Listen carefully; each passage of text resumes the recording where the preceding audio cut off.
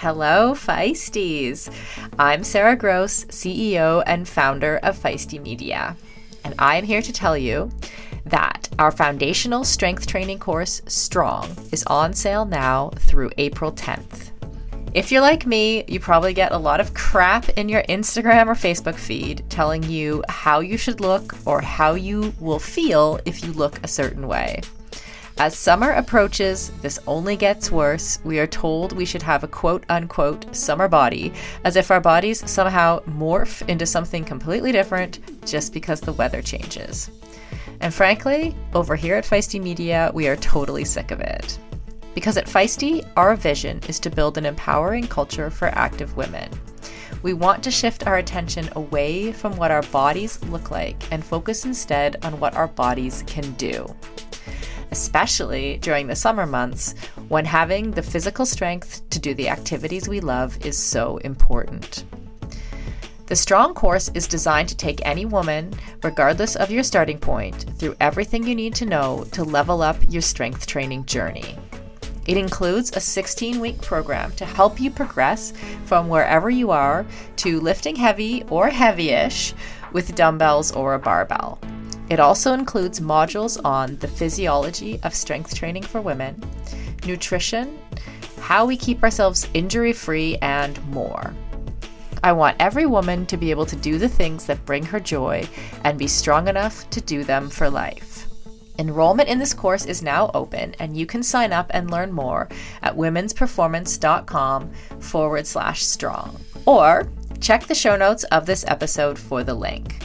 And for those of you who are among the 800 women who have already taken the Strong course with one of our previous cohorts, congratulations on taking the plunge.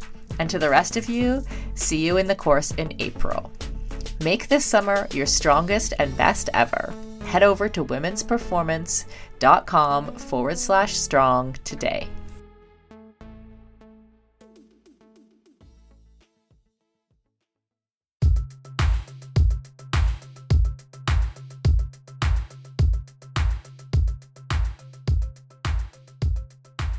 Hey, Molly Herford here with the Business of Fitness podcast brought to you by Feisty Media. So this week I'm sitting down with my good friend, and I'm almost going to call her a mentor because that's what she's kind of been to me over the years. Huge inspiration, Selene Yeager. You might know her from the Feisty Menopause podcast. You might know her from her new book, Next Level, or you might know her from Roar, although she's been writing books since, as we get into it in this episode, 1994. So talk about someone who's been in this industry for a long time and just has so much knowledge to share. And what I really loved about this conversation, we're talking all about book writing, book publishing, where the industry is now, sort of some help for new wannabe authors and things to think about if you happen to want to write a book or you've been thinking about writing a book for a long time. Just some of the ins and outs of the book publishing process. And of course, this is a topic that's near and dear to my heart. I've written 8 books. About half of them have been traditionally published, half have been self-published. So we get into all of the differences between traditional publishing, self-publishing, and sort of where both of those trajectories have gone in the past few years and which we would do if we were starting all over in our careers. So hopefully this episode helps you out if you've ever been thinking about how the heck to write a book. And with that, let's get into this episode with Selene Yeager. Enjoy. Okay, Selene, welcome to the Business of Fitness podcast. I'm so excited you're here because I know I've said this to you a billion times, but I feel like when it comes to women I've really admired in the endurance sport world and women whose careers I've wanted to emulate, frankly, you're the person who comes to mind every time. So I'm so excited to talk all things books and career related with you. Well, I appreciate that. You have 100% carved a wonderful niche for yourself, and so kudos to you too. We love the weird niches. Actually, now that I think about it, you and I both have that. We have that in common. That's for sure. So I really want to start every episode of this podcast with a bit of that question of expectation versus reality, because I think so many people who want to get into the fitness industry, the endurance sport industry, and kind of in whatever area they want to get into it. If you're picturing being a yoga trainer or, a personal trainer, or in this case, what we're talking about, writing books, I think there's this glimmering expectation of what it all is going to look like. And then there's the actual reality. So expectation versus reality. When you got your first book deal, what did you sort of envision life looking like versus how it actually panned out? Yeah, I think that that's such an interesting question because of how long I've been in this business. So I think what I would do is parallel two different meaningful books, one being the very first book that was mine, because if you'll recall, I got hired by a publishing company that had a book division arm. So I was writing books, and eventually when I wrote the bulk of one, which might have been Healing with Vitamins in 1994, yeah, like that my name was on that cover. It was more of a collab. I mean, there was a team of us writing it, but that's how Rodale published books at the time. Right. They had a team of writers, and then from that came like the book with my face and name and everything on it, which was perfectly fit. It was a fitness book, right? And my expectation of that was, I actually didn't want to be one of the fitness personalities of the time. There was a lot of, and I'm struggling to even remember. I can picture them all. They were all blonde, and I'm struggling to remember their names. Kathy Smith was one. Denise Austin was another. There's a lot. Yeah, gosh, I mean, some of them are still around. Some of them are around, but like I didn't really want to do that. Like, it's funny, that book was my first push into trying to get women to be strong in a backdoor kind of way, because everything was still aesthetically driven. And I was just like, we need women to be strong. And it was about strength training. And that was my way of sort of like bashing myself into the space.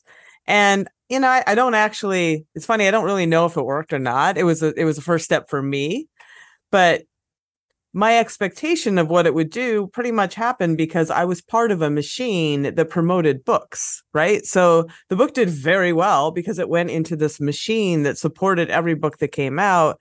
And that doesn't exist anymore, like at all. I mean, Rodale is not even a thing in and of itself anymore. They sold to Hearst, and the book division is very different. So I'd like to parallel that when you talk about like what the expectation is, because I think it's more relevant for people listening, is, when I did Roar with Dr. Stacy Sims, I knew that I was sitting on something very large, right? I knew that she was very special, that her work was important, that people needed to hear this, and that it had the potential to be a sea changer, to really turn the tides. And we did the book, and it went out, and it did kind of well, and then it faded off into the sea, and I was like, fuck. I mean, like, literally, that is, you can bleep me out, but there's no other way to put it, because Stacy at the time had 200 Instagram followers. She's a scientist. And the publishing was just starting to get into that space that unless you had your own platform to promote, like they weren't doing a whole lot to back you. It seems so crazy that a company that will pay you and do all this support and pay all these people to edit, copy edit, photo edit, produce, lay out, all the things, then let it go into the ether and not really support it, because the worst books in the world can be bestsellers with great promotion and vice versa. So it wasn't until Stacy, found Feisty, which is the, us that who we're talking through right now, this platform, and found people who could do that work for her to build a platform, that book became what it really, which I knew it could be. And now it's beyond my wildest expectations. I mean, now I sit back and I'm like, that's what I thought could happen. And it's even bigger than what I thought could happen. And that paved the way, of course, for Next Level to come through, which was the next book. And but that that's your expectation versus reality. I mean, my first one, I'm like, but I had this big machine and it sold, I don't know, 90,000 copies, which is ridiculous. And yeah, versus a book that really should have sold that out of the gate, and just because it didn't have the support and we weren't able to afford it, I was on my next project and she was doing science, right? And that's just the way it was. It's so it's hard. I mean, getting, we can talk about that at any point, but book publishing is it's all about you being the machine now. There's no machine to support you. Yeah, and I think that's what I found with, I mean, really all of my books, Shred Girls kind of in particular. And it's one of those things, I guess the expectation at this point, like my expectation was like, oh, I'm going to write a book and that's what I do is I write books. The reality, if you want to be a successful author at this point, is sure, you write a book. That's like 2% of the job. The rest of it is being your own marketing machine at this point, which is a little nauseating to a lot of us. Well, I mean, the irony of that for anybody, I mean, writing a book is such a big nebulous thing, right? It's you have people who are like off fiction writers and, but if you're writing any kind of book that you are not like some sort of Tony Robbins character, like most writers are inherently pretty introverted and have set up their lives to not be around, to not be around people. And then all of a sudden you're just like, and now you have to like be like, this is the best thing and you should buy it, which is not inherently my personality, so it's very challenging for people who are true like writer personalities. Yeah, absolutely. And okay, now I have to ask, do you know what number of books you're on at this point? I have contributed to, I'm closing in on 3 dozen. Now, how many I have actually bylined? I'm going to go with 6. I'm looking up. I have 2 dozen that I've like, I have a whole like bunch of them up there. I have contributed to many, many, many books, by that, I mean, written a chapter or two. I have written books for a lot of people, the Rebecca Rush book and certainly the Stacy books. And I've co-authored with a lot of, because I used to be a medical writer. So a lot of doctors and a lot of that kind of stuff, just making, because there's an art and a science to making a book that you don't know if you are, like a Dr. Stacy Sims or like a lot of people I work with. Mm-hmm. Actually, that's an interesting point. You have written with a couple of just these amazing, really strong women. You just mentioned Rebecca, Stacy Sims, obviously. I mean, how is that collaborative process? Just how has that worked for you? I feel like you've been really lucky with the women you've worked with, but that is a big undertaking and it's a lot of personality too, which is yeah, no, I mean, you make your luck in that respect well, I mean, you do and you don't. Like I was lucky in that I crossed paths with them, but I also I was, I had built my life in a way that I would cross paths with them. You know what I mean? I mean, I ended up racing with Rebecca, both for and again, like on teams with her as 2-person teams. And Stacy, I just met getting CECs at a coaching summit, and she was presenting. And I was like, she needs a book and I can do it. And literally that I've told that story a million times, but that's 100% how it went. I went up to her and I said, you need a book and I can help you. And she said, cool. And we were off. So, I mean, with both of them, I mean, I've got as people know, a pretty strong personality too. The key with working with people on a collaborative project like a book is you've got to want to spend time in them with, in their head and with them. So, there have been people who have approached me and I've just been like, I have to spend a lot of time with you and I have to become your voice and I have to sort of become you. And if I don't feel like we have that relationship, I honestly can't do it. Like, it's just, I'm not doing anybody a service. So with Rebecca, I mean, we used to get people are like, were you, I guess, sisters? Cause we just we raced the same way and we're both muscly and whatever, wore pigtails. But I mean, I just went out to her house for a week and tape recorded her and talked to her. And she was kind of prolific herself with some of her writing, so I could get her voice. Her mom had done this phenomenal job of capturing all of her adventure racing years. She had on tape. So that was gold. I had a box filled with gold. I would not, because that was all pre-internet, right? So I wouldn't have been able to do that. without all those tapes and transcripts that her mom had just done because she thought, was so proud of her daughter. And with Stacey, it's kind of the same thing. I just went out and stayed with her and recorded her, and she is also prolific, so it's pretty easy to take her work, and a lot of the work I do with her is really synthesizing stuff. So I get this giant body of science and all of her thoughts on it, and then I have to go like, what message are we trying to put out into the world? What message does the world need from us? And what is the greatest, what's the best format and the best arc and, all the, and all the best organization to present that to people. And that, that's an art in and of itself. It's, you don't always get it right the first go around. Yeah. And anyone that thinks that like collaboration or ghostwriting or whatever you want to call it, like in different situations, is like an easy thing, it is absolutely not. I think it's actually way harder than writing your own in a lot of ways. I know even I've been talking about doing some ghostwriting stuff, and I was talking to an agent and they kept kind of sending me people who were thinking about, getting a ghostwriter, and I would read the bios, and I have yet to say yes to any of them because I'm like, I don't think I could do this person's voice. Like, I don't want to do this person's voice. Yeah. There is a male track racer that will go unnamed that I was supposed to do a book for his memoir, and I'm like, nope. Nope.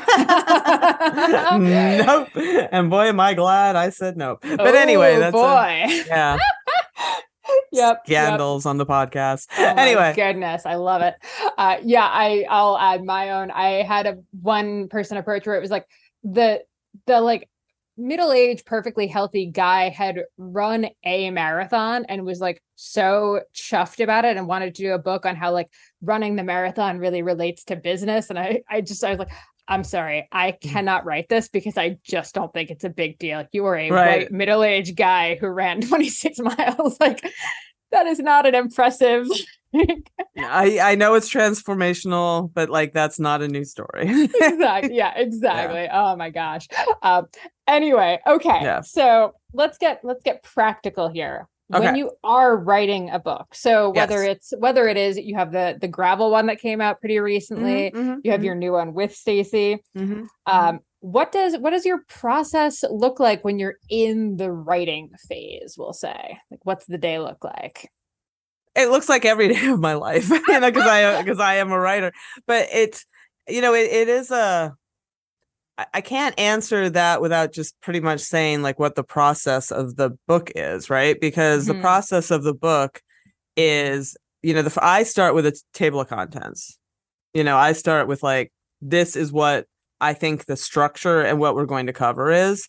And then I spend a lot of time filling the buckets, so like chapter 1, I do a whole bunch of research and I just keep filling all the buckets. And sometimes then I'm like, there's not enough for this bucket. Can I blend it into another one? So the TOC takes a while to form while I'm doing research and stuffing stuff in there. And then once I'm at the place where I feel like I have all the material, or at least I know where I'm going to get all the material for all of the chapters within, then I can start the actual writing process of the book. And I am pretty methodical about that. I will look at my deadline and I will literally work backwards. So if I have a book due in 24 weeks, I take, whatever it is, 120, say it's 80,000 words divided by whatever. And I'm like, it sounds kind of like mill work at that point, but it keeps me, I don't blow deadlines, and that keeps me very on top of it. I'm like, I have to get out 5,000 words this week. Like that's what I need to do. And that it's because otherwise, like, you can end up in a world of a hole that you can't get yourself out of. Oh yeah. Yep. I remember the first book I wrote, looking up online, how many words is in a nonfiction book? Yeah. To do that exact math. Yeah. And it was terrifying, but then isn't it kind of amazing how quick like 65,000 words goes? Yeah. But yeah, at this point, it's funny because I think in that way, being at Rodale did help, because they actually hired their writers and scaled you by, whether you were a junior or a senior based on your word content per week. So I had a real sense of like how long it takes to do 3,000 words, that is researched and all that. And I have a real sense of what a chapter looks like. So, okay, the intro is going to be about 300 words, right? Like, and I just have at this point, I have a very good sense of that and how long that's going to take. Now, of course, there's some days I'm going to be like, I'm going to knock out 300 words, this morning. And 3 days later, I'm still working on the 300 words. But then the next day, 1,000 will come out. And that's just, I am now comfortable with that process. I don't always love it, but that's just a creative process. I trust the process. I trust that even on those days where I'm just staring there going, that my brain is filling in all the holes and working on it. So when it's ready to come out, it will actually come out. Mm-hmm. So that is what the day looks like. And I'm also I get up, I do email, I plan my day, including when I'm going to do whatever workouts I'm going to do. And I kind of on Monday, I plan my whole week, so I have like a week of what I'm going to do. And then each day I plan that out.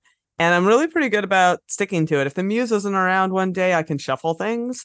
But, that's what the day looks like every day. I'm creative in the morning mostly. I do some exercise thing in the afternoon, and then I come back and I do organizational things. And then a little creativity will hit often a little later. And that's kind of how the days always go. Yeah. Sounds like we have sort of similar schedules. I notice I always have that like trough in the afternoon, which is actually like why I try to schedule talks like this, because at least it kind of jogs my this is perfect. This is a perfect time to talk. Yeah, 3:00. I'm like, yes, 3:00 is a great time to talk. Yeah, because I'm useless for getting any articles or writing down at this point in the day, but I'm great for chatting. So it's definitely that like knowing yourself, which takes, a while to figure out. And especially like if you're trying to write a book while you're also doing sort of a more traditional job, which I think we didn't mention, like, it's not like you've been just an author since 1994. Like you have been, doing all of these other articles and writing and, your regular and events, computer like and racing around the world. Yeah, that was. Yeah. Like, I have a daughter too. Oh, right. Yes. That whole thing. You somehow like race more than most people. You're still writing like I would say, until like fairly full time. Like you put out enough content that it's certainly a full time writing career outside of books. Yeah. Yeah. Yes. And, you have the podcast on Feisty, which takes up plenty of time, talking to all these experts. It's not like researching these books is just like a simple proposition. There's tons of work that goes into them. And then that's not even mentioning the thing we're going to get to, which is the whole marketing side of it. Right. So how the heck do you organize it all? And like, how did you ever like find those times to carve out for the book writing when it's not the thing or the only This is going to sound like a crazy, crazy thing, but like, I'm self-employed, right? So, but when I first started writing at Rodale, I was employed for about 3.5 years as an employee. And during that time, I would take on freelance work because I was building my freelance business. So I learned how to maximize a couple hours in the evening, right, to do stuff. And when things get crazy, I pretend that I am doing freelance work in the evening, even though it's just like a compartmentalism trick I'm doing in my head. I recognize that, but that's the only way I can figure it out. Like if I'm working on a feature for somebody and I still have I have to stay on top of the book, then somehow, and that means writing in the evening. It means doing some weekend work, which I don't love, but I also I love my life. I love that I can ride my bike every single day. And it's not lost on me that most people in jobs can't, that in office jobs. So if my sacrifice is I have to work on 2 hours on a Saturday morning, so be it. Mm-hmm. Yep. That's a conversation we were actually just having just a week ago with my aunt and uncle, because we were technically on vacation, but obviously I'm still just on the computer because deadlines are deadlines. And when you're freelance, if you don't turn stuff in, you don't get paid. Yep. So it's not like you ever really get a vacation at this point. Yeah, it's very, very rare. There's a couple that once in a while I'll be like, okay, like before I went to Montana, I just did a vacation in Montana. And I was so miserable the week before because I was working around the clock to get work done for this week. And that's it, right? But the Montana Selene was so pleased with the previous Selene because I was not thinking about work at all. I'm like, it's done. Yeah. It's done. When I come back, I don't have to like hit the ground running. This podcast is done. The blogs around it are done. Everything is done. I can just ease back into it and be a normal, like, human being. Yeah. That's kind of part of it, though, is this whole you're always going to be working on things for future you. If you want to write, if you want to write a book and you're working another job, or even just like you want to write a book, like you kind of always need to be thinking about, like, me next week is going to be so happy that I wrote 500 words of, like, even if they were garbage. Oh, yeah. Like, next week, me is going to be so glad that I got that done, or like outlined the article. Even if I didn't write the whole thing, I spent 10 minutes outlining it. And now I'm like that much further ahead. So there's always that, like, what is next week me going to need? Yep. Yeah, no, that's a big part of it. Yeah. And okay, I didn't ask you before. What app do you use to organize your sort of table of contents manuscript? Are you still in Microsoft Word? Are you in Docs? Are you Evernote? What's your go-to? Oh my gosh. Yeah, I mean, I do a lot. I just held up a notebook. I am not an app person for any of that kind of stuff, period. I still do work in Word or Google Docs, mostly Word, just because that's what I started in and I have so much already legacy there. It's just easier. But I have this screen, and then I have this auxiliary screen that you are sitting on, and then I have like a bunch of papers over here. And I am definitely a pen to paper person for my organizational stuff, and then I put it out. Like it's almost like drawing a picture sometimes for me, as opposed to like doing it on a screen. But if I have to use another app, it's just, I'm going to lose it, and it will never, I just don't think that way. No, I mean, I've had similar experiences. I'm a bit more app-based, I would say, but I've definitely like done the thing where I read about what other writers are using, where it's like, I use Scrivener or like any number of other like text editing apps. And I'm like, I should use that because I too want to be an author. And then I like spend a day setting it up and just get really angry about it and end up just deleting it anyway. So and then I do the same thing. And then you meet a lot of authors that are the same way. They're like, they have the scribbled notebook with like things and like a napkin shoved in there. Like that is the real thing. And that once in a while, because things do come to me when I ride a lot or in the shower, I use notes on the phone, and I just like, I've literally stepped out of the shower and just like, and put the phone back down and rinsed my hair. And Ooh, actually, may I recommend Aqua Notes? It's literally a notepad that suction cups into your shower. Oh, and it that's has a shower pencil. I have it because I have the same thing. Like showers are where my ideas come. It's pretty crazy how often the shower. I will shower at 4:00 in the afternoon sometimes just because I'm like, I need some ideas. Yep. I was using children's like bathtub crayons that you could like write on the walls with, but then my shower started looking like a creepy like murder scene kind of vibe. So it's like, okay, I've got to figure out a waterproof notebook. So that's what I've been doing. Highly recommend. Okay. Now, what I was going to also ask you about the table of contents, a lot of people kind of would use that more in like a traditional book proposal type thing. Are you still doing book proposals either for yourself or for publishers? Like, where do you think they fit in? They are still really important. For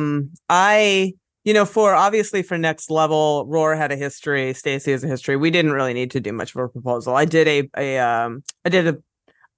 a pretty beefy TOC, pretty beefy table of contents, and that was enough. Mm-hmm. But, when I worked on a book with my brother, who is a FBI scientist, and a proposal was super duper important. And that's all the things. And a proposal, I mean, you have to look at a proposal as your loss leader, money in the bank, whatever cliches you'd like to throw in there, because the better your proposal, the more likely the thing is going to see the light of day, and the proposal also helps answer a lot of questions that a lot of authors or people who want to write a book don't think about. Like, who am I talking to? Mm-hmm. Why am I writing this book? What is the purpose? Who do I think is going to buy it? Those are really, really important things to sort out. You know, like, what is this book actually about, and what am I trying to say, and who is going to buy it? You need to figure those three things out, or it's not going to be successful. You know, period. And doing that, and also the competitive analysis. I mean, there's a whole, you can go online and find like skeletons of book proposals, but they're a pain in the ass in many ways, but they're really important to do. Yeah, and I'd say they're worth doing, even if you wanted to go the self-publishing route at this point. I think I would still actually do a book proposal, only because it forces you to kind of basically start thinking through your own marketing plan and how you're going to get the book out, and where you want to focus, what you want the tone to be, and like you say, who you're speaking to. So I think even if you don't plan to traditionally publish, it's well worth the time to do that. And I mean, really, it really is. It's a lot of the preliminary research you're going to need to do anyway. Yeah. So why not formalize it a little bit? Yeah. So the traditional proposal brings us to traditional publishing, which you and I have had many conversations about offline. Yeah. It is not an easy space out there. And, you know, we've both kind of bemoaned this. And like we were talking about, the whole marketing thing is a whole other animal. And, you know, when you kind of start thinking through this, if you have to be your own marketing machine, but your goal is to make your advance break even and then maybe start making a few cents per book, it's hard to necessarily say that traditional publishing is still worth it unless you have this like automatic boom, it's going to sell however many copies. That said, it's the allure of traditional publishing still exists, right? Like, self-publishing is less of a dirty word than it was 5 years ago, but I think there is still something a little less. There's still a snobbery about it. There's a little less sexy. Let's be honest. Yeah. So, if you were a new author, had never had any books out, what do you think you would be doing right now? Like, if you wanted to write a book. The first question would be like, would you write a book? But right. Well, but it's a really good question, because like, I think you have to figure out like, why a book? I mean, especially in this climate, like, why a book? You know, when there are so many other things that platforms, places that you can put out whatever message that you're feeling is so important. Why a book? Mm-hmm. You know, and there, you know, sometimes that answer is evident. Like your Shred Girl series, that has to be a book. I mean, I guess it doesn't have to be, but it lends itself. It makes sense as a book. But even, you know, when I was working on Next Level with Stacy, it's like, some of this is going to be like, you know, because science changes very quickly, and it's, you know, she already has this platform, but the book itself, in this case, that book is a platform and a vehicle of her philosophy and message for this audience, right? So that's how I was getting it. And they come to her and can continue that journey and continue learning more, you know. That's the purpose that book serves. And I kind of felt that way, you know, with Gravel. It's your guidebook. Like, everybody has all these basic questions. Here are your basic answers, you know, and it's just like somewhere that you can get a little purchase and get some traction, pun intended, you know, in this sport that can be kind of confusing if you're just stepping into it. So to answer the question of what I would do, it's really, Molly, super hard for me to say that, because I mean, I can't put myself in a place where I haven't written for Bicycling magazine since 1996. You know what I mean? Like, I would go to Bicycling and be like, hey, you want to, I mean, that's what I would do. If I didn't have any of those connections, I guess I would look, if I felt very strongly that I needed a book in the world and I didn't have those connections and I didn't know agents, like I have all these connections now, I would just go to them. I would investigate the self-publishing route, but I confess to knowing nothing. And I mean nothing about it. I've never done it. I've never investigated it. You have done it very successfully. So, I mean, I can turn these tables and speak to you. Like, you know, you decided to go that route, right? Like, what did you just Google, how do I self-publish a book? Pretty much. And I will say, I was super lucky. Well, this is like lucky in quotation marks. I was lucky that I had started out working for a very tiny magazine where everyone wore every hat. So I actually had to learn how to use like Adobe InDesign and Adobe Photoshop to edit the magazine. Mm-hmm. And I was running the actual like back end of the website as well, plus writing and all the things. So I actually kind of had like a leg up when self-publishing kind of was first.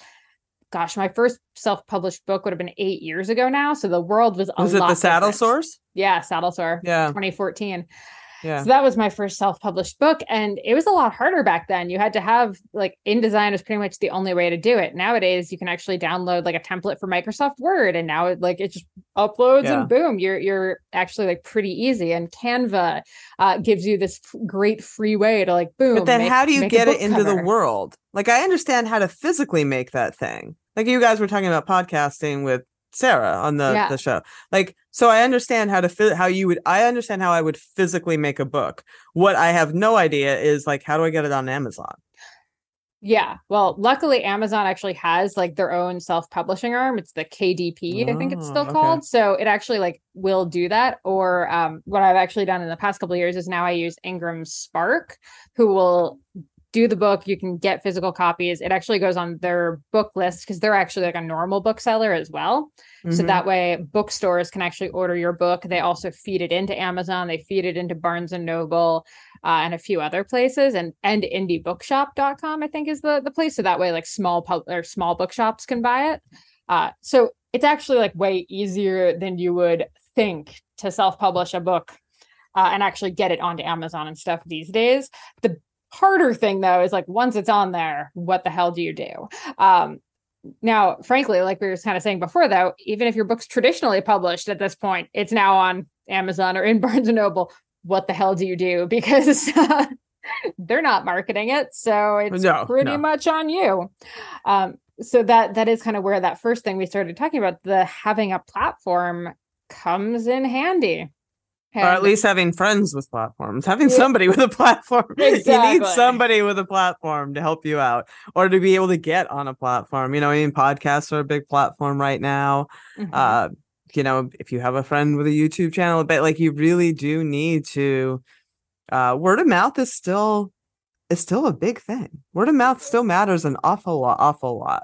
And I would say that's the only, like, that's how Shred Girls gets around. Like, it's really not so much the online platform with that. That's pretty much like parents telling each other at races and stuff about it. And that's how most people I've talked to have found it. So that one is, much more word of mouth, which I think people don't necessarily like take into account anymore. And that involves a lot of like, I've probably spent more money on Shred Girls than I've made, if I'm being totally honest, because it's a passion project and I love it. But I have spent so much time going to different, NICA events and, kids bike races and stuff and talking about it and doing, online talks for like different kids groups and stuff like that, just to kind of spread the word on it because I care that much about it. So I think maybe like one of the things we were just talking about is, does everyone need to have a book? I think the big question is like, if you're looking for just like a way to make a book is not the way to do it at this point. No, I mean, no. It's not. Even books that do well. And I'm talking well. I'm not talking about Michelle Obama's Becoming, right? I'm talking about a book that sells well. And a book that sells well, say it sells 30,000 copies. That's considered successful. 50,000, like anything in those numbers sells 100,000. It's very successful. But you're still not going to you're not living on that. You're going to see some nice royalty checks, that are nice, a bonus, but you're not. That's why I was saying it really is. The book is a platform. A book is a creation that it's like another tool to help promote yourself and to promote your ideas and whatever. But it is certainly not an end to itself. It's not the thing that is going to make you money. Exactly. Yes. I think if you're, trying to kind of think about like, I want to write a book, I should write a book, it would be like a thing for my industry. I think it's not a bad idea at this point, but knowing that like, you're probably not going to, getting traditionally published is going to be really hard. You're probably going to end up self-publishing. And the advances are very small. Yes, there is that. At this point, they used to be pretty healthy and like, they're very small unless you have a track record. Yeah, exactly. And that's why, to me, like, I think most people would probably be fine just self-publishing if the goal is just to, put your ideas out there.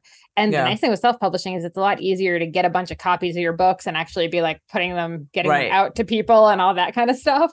Right. It's a lot simpler when you're paying $2 a copy instead of that sweet 50% off deal that a lot of publishers will give you for your books. Right.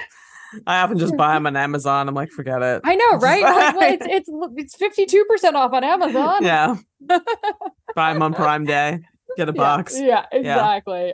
So PSA, books are not going to get you rich, but I do think, I would say for me, and I'm sure you feel pretty similar, like the opportunities that have come from having books. Yeah. I think that's the big thing. Yeah. And, the people you meet, the places you go, the jobs that have become available, like the gigs that are available. I think there's still a bit of like social cash to saying like, I have a couple books out.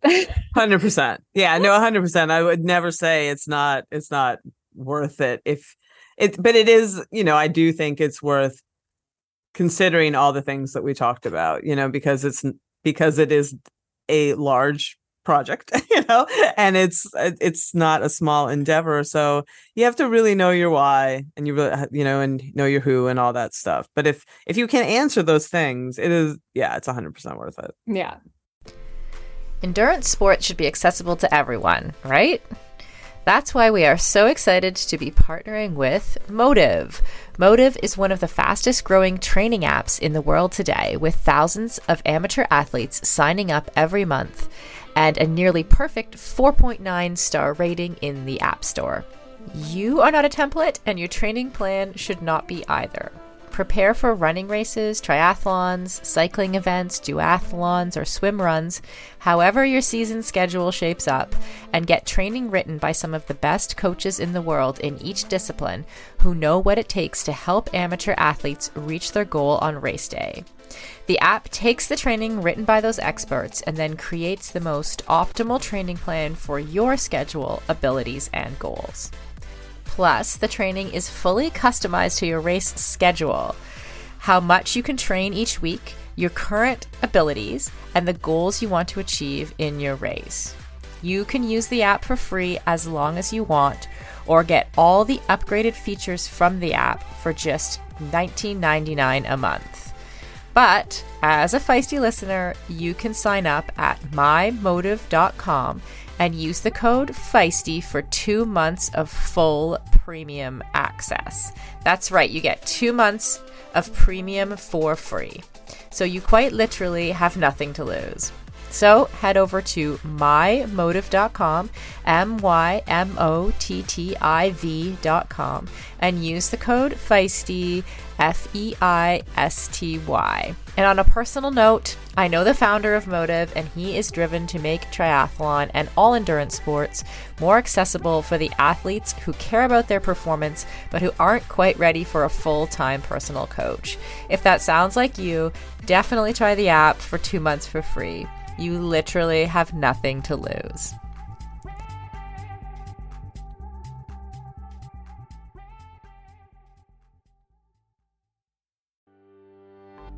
As we head into summer, rest and recovery are critical for improving sports performance, reducing stress, and living a long and healthy life. We should all invest in better sleep. So, think about the thing you lay your head on for 8 hours a night.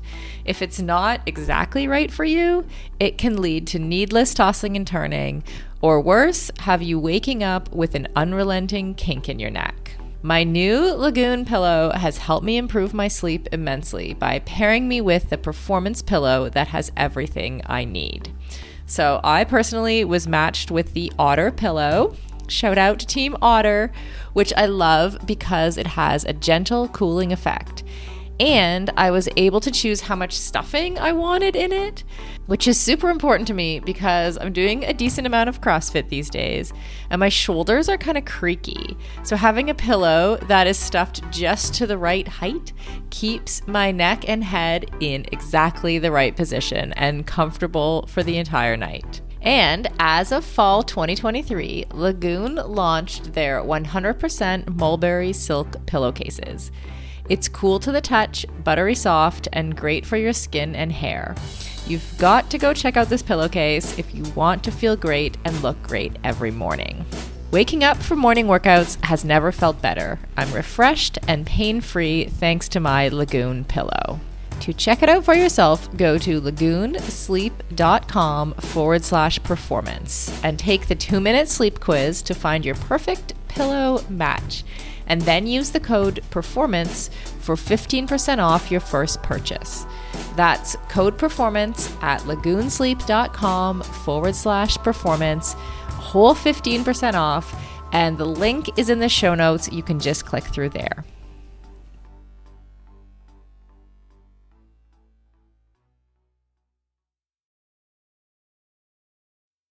Okay, so usually you're going to end up having a few projects in the pipeline, right? Like you're writing the always. new book. Yeah, you're writing the new book as the other new book is launching, and you're trying to do the marketing for that. And you're also, as we talked about, you're podcasting, you're still writing articles, you're still, traveling to stuff and racing and everything. How do you stay organized with that stuff? I mean, do you have a paper planner as well that you're going to hold? I do. No, I do.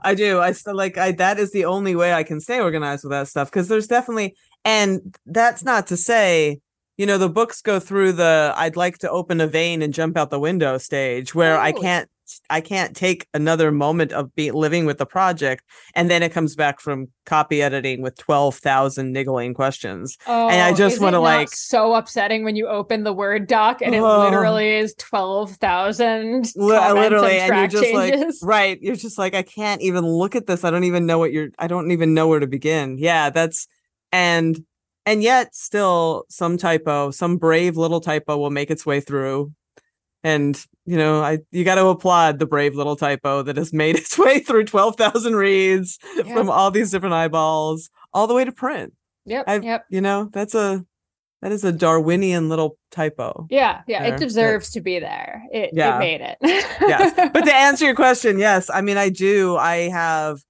That is all part of that, like I talked about with the writing things down, is just like keeping track of things. And to be very, very honest, I like having a number of things going because it helps me use different parts of my brain. Totally. So I will be writing something, writing takes a different part of my brain than that copy editing thing, which takes a bit different part of my brain than the research phase, which I actually kind of is pretty fun. Right. So like, I actually sort of structure my time to take advantage of that, so sometimes it'll be like, okay, I'm going to roll into this Monday and I have all these little things to do and I'll just spend the day researching and organizing. And then Tuesday, I'm just going to block the whole day off and I'm going to write, and that kind of thing. So I just sort of follow the rhythms of my energy based on what the tasks of the week demand in each of those projects. Mm-hmm. It always sounds, at first, I always hear like manage your energy, and kind of like it immediately makes me like clench up a little bit because I'm like, be productive at all times. But then I've come to realize that the managing my energy and like doing the thing that makes sense is the way to be productive. Yeah. Yeah. No, that is productive. I mean, that is all productive. Like taking a day just to like make milk and scan research and do stuff and let your brain sort of do all the machinations. That's enormously productive because that is what allows that next day for all the words to come out. Yeah, exactly. And that's definitely taken me a long time to learn, because I have definitely struggled with like, if I'm not doing the whole thing right now, or if this isn't like a check offable, like definite. Well, then make a check offable. It's true. No. Write all the things down. Write research, right? Think, right? I know. Make it all a checklist and then check it off. I'm like, I thought for an hour today. Check. I need the think on there. Yeah. Definitely. Okay. And we've talked about freelancing a few times, and I think we've kind of covered like if you want to write a book, sort of when you're sort of ready to, or when it makes sense to. But what about tips for getting into freelancing? Would you have any for people trying to do it now? Because it is such a different landscape than, I mean, even when I started 10 years ago. Yeah.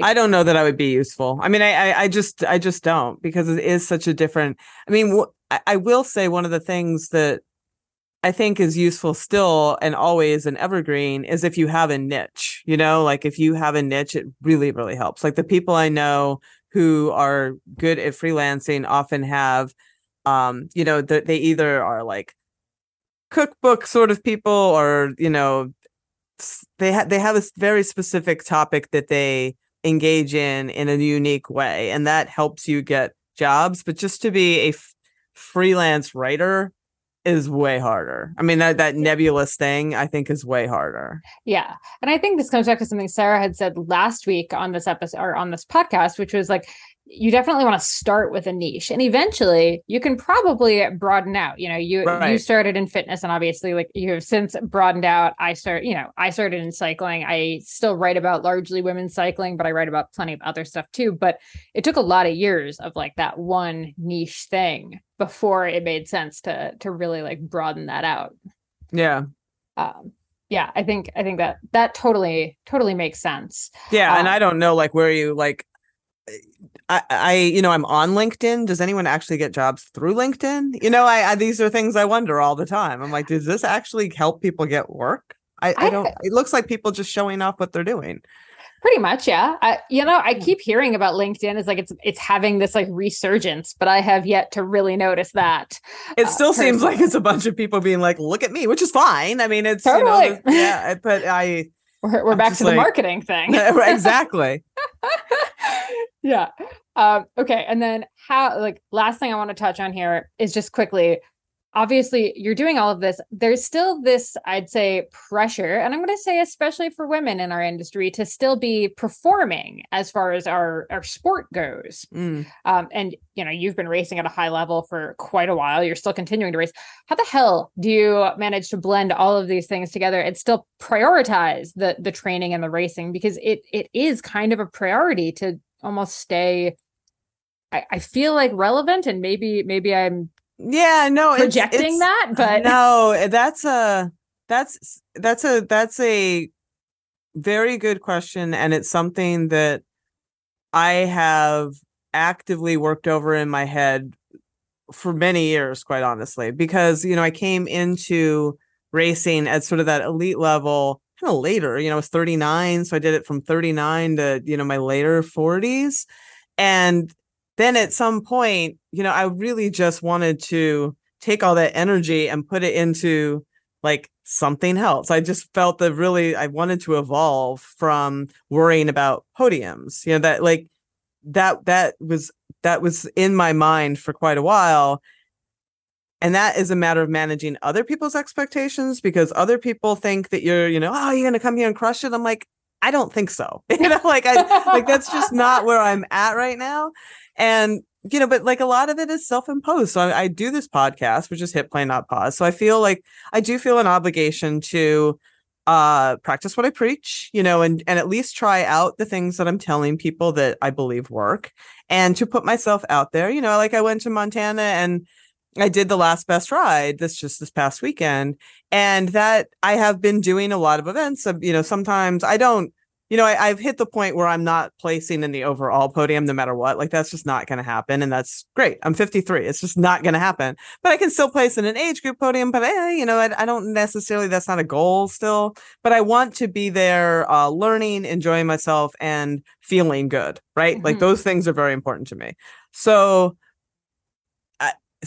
like when I did Big Sugar last year, and that I considered like a perfect race at this point in time for me. So I didn't have any super pressure on myself. I just wanted to like experience it, be fit for it, ride well, not hurt myself, all the things, and just also take in the day, because I felt like I spent all those years racing in Israel and Africa and all these beautiful places and just racing through them, because that's what you had to do. And I really wanted to be able to enjoy my time there as well, when I'm in those places, not on the bike. So, when I was in Bentonville, I was there with my daughter. I did fun. That's where Big Sugar was. I did fun things. I raced. I lined up. I was no pressure on myself. I'm like, I just want to have a good day. And I felt great. I stopped. I had a hot dog and a beer. I hugged the pig. I got a picture. I did all the thing. And I came in and they were calling the third place podium, which was me. for the 50 plus. Literally, as I crossed the line, I'm like, this is the perfect day. Like, this is actually the perfect day. Not waiting around for podium. Amazing. Right. Well, yeah. And I didn't need to win. And I didn't, and I was like, that is so great. But So I came into Montana, like hoping sort of maybe to do the same, but I like literally like we did the ride to the sun like 2 days before. I did not take any time off my feet. I didn't taper. I didn't do any of the things that I write about. And I went into like, I definitely paid for it, and it was really hot, and I didn't do all the things I know to do when it's really hot, and I paid for that. But I was just like, okay, I am still going to get an experience out of this. I'm not quitting. I'm just moving slower than I want to. And that's okay. Like no one cares. It's fine, right? I'm going to get to the end. I'm still going to be able to, like another me might've been like, oh, people are going to be like, oh, she doesn't know what she's talking about. And, like, look, she would have been so much faster. But I like, it just doesn't work that way. Nobody cares. Like, I just don't have to prove that every single time. And I learned lessons, and I can speak like this too. Like, yeah, I didn't do all those things that I should have done, and I suffered for it. But I had a good time at the end of it, like, and it's all good. And you know what? I think that actually goes into proving your point. I actually find when we do episodes of our Consummate Athlete podcast where we're talking about fitness and training and stuff, the ones that do the best are when we're talking about like the stuff we messed up. Because there's always stuff you mess up. It's not like, oh, I write about this for a living, so naturally I'm perfect. So I always do it perfectly. I always no, it's an evolution. Yeah, and like sometimes you just know it, like, and sometimes you get away with one, and sometimes you don't. Exactly. Yeah. Oh, amazing. Well, I think this was a super helpful conversation. Let everybody know where they can find your current, most recent book, and maybe all of your archives as well. Where's the best place? Oh boy, I would really send people to Feisty Menopause for sure, because that is where I'm doing a lot of my work right now. They can find all of my books. They can find Next Level on Amazon or anywhere you get your book. That's out everywhere. And, you can follow me personally at FitChick3 on Instagram. But again, I would really just funnel you at the feistymenopause.com, because all of my current work is pretty much channeling through there. Amazing. Awesome. Thank you so much, Selene. This was so much fun. It is. It's been a pleasure to work with you in all these different capacities over the years. I know. And we're still overdue for a bike ride too. So that's going to have to happen soon. Yeah. Excellent. Awesome. All right. Thanks for tuning into this episode of the Business of Fitness podcast. And thanks so much to Selene for coming on to talk about all things book writing and publishing related. I just wanted to pop in here at the end just to give you a couple of my top takeaways from this episode.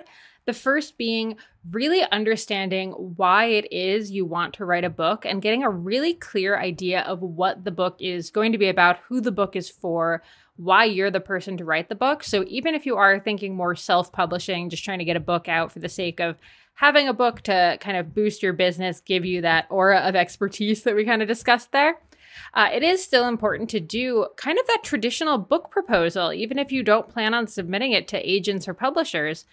There's definitely still value in just sitting down and taking the time to really think through that more traditional book proposal. So definitely Google just book proposal template if you're not sure exactly how to go about doing that. So that's our first step.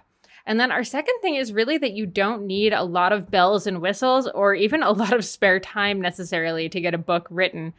You can definitely write within those little pockets of time you have throughout the day, as long as you're consistent and you're really focusing on that craft of writing. So Selene and I both are big fans of writing something every day, even if it's a crappy first draft, just getting those words on paper and making that a consistent practice and keeping it simple.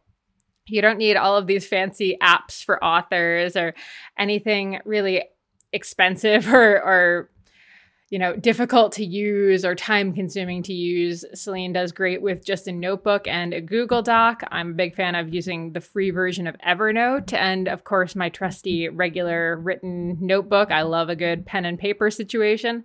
And that's really what gets us both through most of our writing process. So don't feel like you need to wait till you find the perfect app to get started. Just get on the writing today. And of course, the last thing is just that writing the book is really just the first step of being an author. The second part is all about that marketing and media, unfortunately, these days. So if you're an introverted writer, unfortunately, you're probably just not going to have a whole lot of luck with getting people you don't know to read your book unless you're willing to get outside yourself and do some marketing work on it on your own. So we'll definitely get into that in maybe a later episode. If you have any more questions about the book writing process or even how the marketing aspect of it can work for you after you've written it, definitely hit us up. You can find me at Molly J. Herford on Instagram, Twitter, or wherever you listen to podcasts. Just drop us a little rating, review, question, and we'll definitely get back to you. All right, enjoy your week. Get to work.